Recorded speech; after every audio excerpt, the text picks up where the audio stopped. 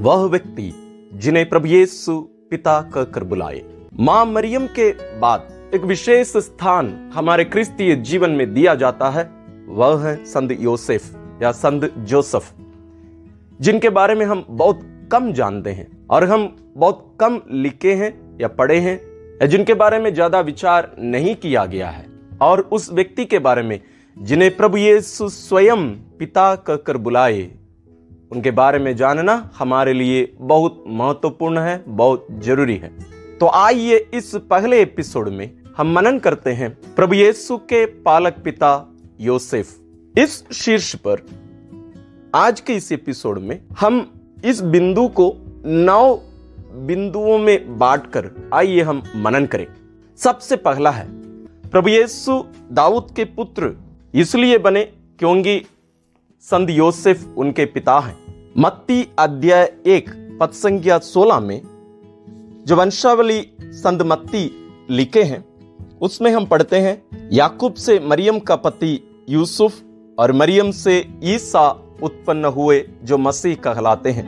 अध्याय 1 पद संख्या 20 में हम पढ़ते हैं, वह इस पर विचार कर ही रहा था कि उसे स्वप्न में प्रभु का दूत यह कहते दिखाई दिया, यूसुफ दाऊद की संतान अपनी पत्नी मरियम को अपने यहां लाने से नहीं डरें, क्योंकि उनके जो गर्भ है वह पवित्र आत्मा से है। और प्रभु यीशु मुक्तिदाता दाऊद का पुत्र है। यदि वो दाऊद के पुत्र नहीं होते तो मुक्तिदाता जिन्हें ईश्वर इस दुनिया में भेजने वाले थे, वो शायद यीशु नहीं हो सकते। इसलिए हमें उसके बारे में भी थोड़ा सा जानना जरूरी है, जिसके बारे में हम सामुएल का दूसरा ग्रंथ अध्याय 7 पद संख्या 12 से 14 में हम पढ़ते हैं, जब तुम्हारे दिन पूरे हो जाएंगे और तुम अपने पूर्वजों के साथ विश्राम करोगे, तो मैं तुम्हारे पुत्र को तुम्हारे उत्तराधिकारी बनाऊंगा और उसका राज्य बनाए रखूंगा। तो ईश्वर का राजा दाऊद के साथ यह जो विधान है, दाऊद का विधान कहला जाता है, ये संत योसेफ के द्वारा ये पूरा होता है वास्तव में, क्योंकि मरियम दाऊद के वंश की नहीं थी, योसेफ थे, और प्रभु यीशु दाऊद का पुत्र कहलाते हैं संत योसेफ के द्वारा, उनके कारण ही। इसलिए बाइबल में भी हम अलग अलग जगहों पर हम पढ़ते हैं, लूका अध्याय 4 पद संख्या 22, योहन अध्याय 1 पद संख्या 45, योहन अध्याय 6 पद संख्या 42, और भी अलग अलग जगहों पर हम इसके बारे में पढ़ सकते हैं। तो यीशु को दाऊद का पुत्र होने का जो अधिकार योसेफ या जोसेफ के द्वारा मिला। दूसरा बिंदु है, यीशु इब्राहिम की भी संतान है। संत यह भी अधिकार संत यूसुफ के द्वारा उन्हें मिला। मत्ती अध्याय 1 पद संख्या 1 में हम पढ़ते हैं, इब्राहिम की संतान दाऊद के पुत्र ईसा मसीह की वंशावली। तो प्रभु यीशु न केवल दाऊद के पुत्र हैं, बल्कि इब्राहिम की संतान है। हर यहूदी इब्राहिम की संतान है। ये यहूदी कैसे हम बोलेंगे कि ये फलाना व्यक्ति यहूदी है, इसके बारे में हम उत्पत्ति ग्रंथ अध्याय 17 पद संख्या 10 में हम पढ़ते हैं, मैंने जो विधान तुम्हारे और तुम्हारे वंशजों के लिए निर्धारित किया और जिसका तुमको पालन करना चाहिए, वह इस प्रकार है, तुम लोगों में से हर पुरुष का खतना किया जाएगा। यहूदियों का खतना होता था, आज भी होता है। तो ईश्वर और इब्राहिम के बीच का जो विधान था, उसका चिन्ह है खतना, और यह यूसुफ के द्वारा यीशु को किया गया था। तो यह अधिकार या यीशु इब्राहिम की संतान ये इस खतने के द्वारा होते हैं वास्तव में, क्योंकि यह विधान यीशु पूरा करने के लिए भी आए, उसको वो पूरा करते भी हैं, और इसके द्वारा ही वो ईश्वर का जो विधान है मुक्तिदाता के रूप में इस दुनिया में भेजे जाने वाले थे, वो सब इसके द्वारा पूरा होता है।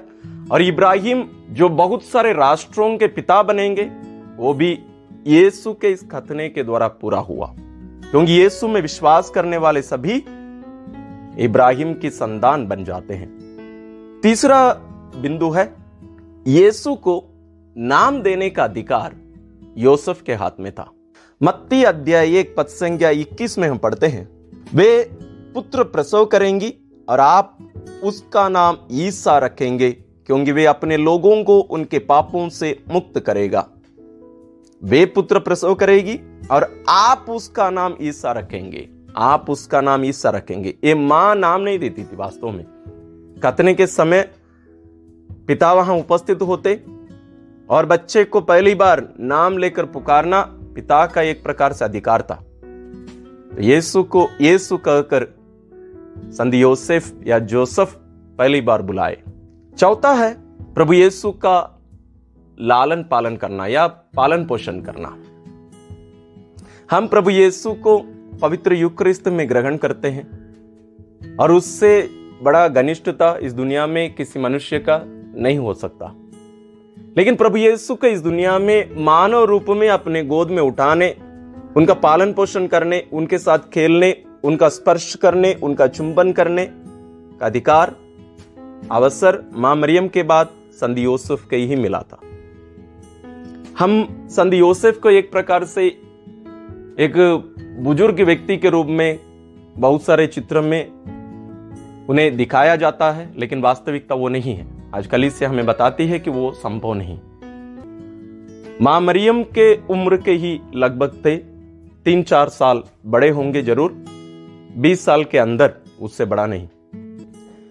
तो ये पिता अपने इस पुत्र को कितना प्यार से लालन पालन किए होंगे, उनके साथ खेले होंगे, उनका चुंबन किए होंगे, उनका स्पर्श किए होंगे।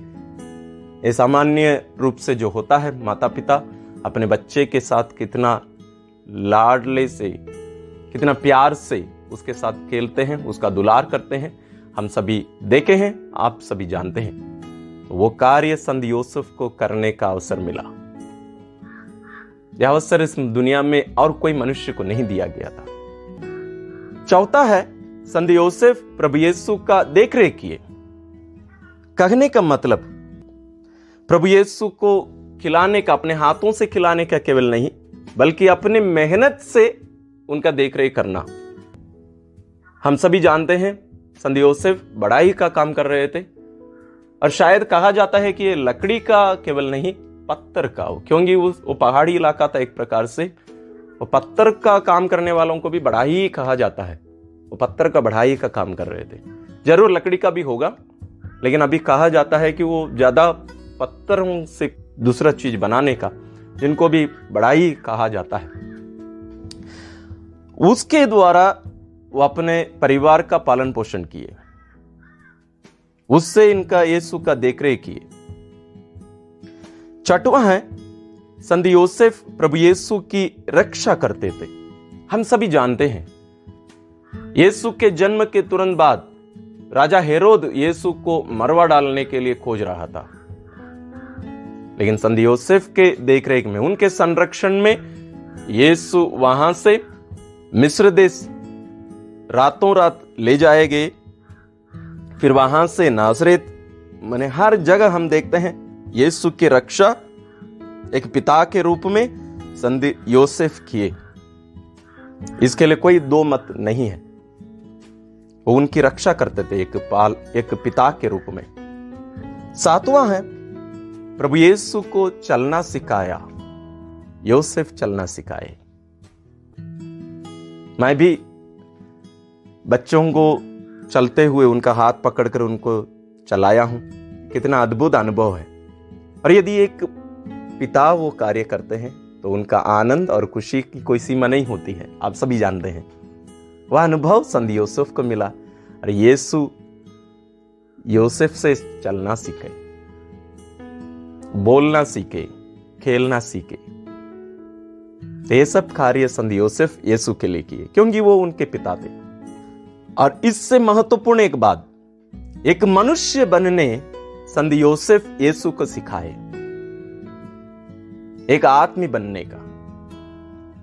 वास्तव में हम सोचते हैं कि आदमी बनने का मतलब महिलाओं पर शासन करना या दबाव में रखना उनको, नहीं, वो नहीं। अपने आप को देने का, अपने आप को देने का जो कार्य है वो एक आदमी का एक चिन्ह है, वास्तविक चिन्ह। वो संत योसेफ यीशु को सिखाए जरूर। संत योसेफ मरियम का पति होने के बावजूद वो अपने आप को पूर्ण रूप से देकर ईश्वर की इच्छा पूरी करते हुए मरियम का ईश्वर के पुत्र की मां होने के बुलाहट को पूरा करने में संत योसेफ 100% अपने आप को समर्पित कर लिए थे। एक समर्पित व्यक्ति। ईश्वर जब उन्हें बुलाए वो हां कहे सपने में ही दिखाई दिए थे, सामने आमने सामने नहीं दिखाई दिए। फिर भी ईश्वर की बातों को मानकर हर क्षण वो ईश्वर की इच्छा पूरी करने के लिए वो तत्पर रहते थे। एक आत्मिक का चिन्ह।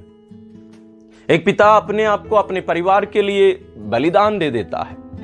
हम मां के बारे में ही ऐसे सोचते हैं, लेकिन एक पिता चुपचाप रहकर शांत रहकर अपने आप को बलि चढ़ा देता है। मैंने अपने परिवार में भी देखा है, आस पड़ोस में भी पिताओं को मैंने देखा है, लेकिन उन लोग शांत रहते हैं संत योसेफ के समान। उसी प्रकार संत योसेफ यीशु को सिखाए एक आत्मी बनने का। और 9वां बिंदु है यीशु को अपने पैर में खड़ा रहना, यानी आत्मनिर्भर बनना। संत योसेफ यीशु को सिखाए। एक पिता का कर्तव्य यह बनता है अपने बाद अपने पुत्र को अपने पैर में खड़े रहकर अपने परिवार को आगे ले चलने का, अपनी जिम्मेदारियों को निभाने की शिक्षा एक पिता अपने पुत्र को देते हैं। उसी प्रकार संत योसेफ यीशु को एक शिक्षा दिए और यीशु अपने जीवन में उसको पूरा भी किए। तो ये आज के ये पहले दिन में हमने यीशु के पालक पिता योसेफ के बारे में हमने मनन किया। इन बिंदुओं पर आप जरूर और भी गहराई से मनन करिए। और यदि आप इस चैनल को अभी तक सब्सक्राइब नहीं किए हैं, सब्सक्राइब करिए, क्योंकि आने वाले दिनों में हर दिन आप संत योसेफ के बारे में सुनेंगे, हम एक साथ मनन करेंगे। और आप अपना विचार जरूर कमेंट्स में लिखिएगा इसको सुधारने। और यदि आपको लगता है कि इसमें और भी बिंदु जोड़े जाना चाहिए, मैं मानता हूं जरूर जोड़े जाना चाहिए। आपके मन में ऐसे कोई बात आए, आप जरूर कमेंट्स में लिखिएगा। ईश्वर हम सबों को संत योसेफ के द्वारा आशीष प्रदान करें।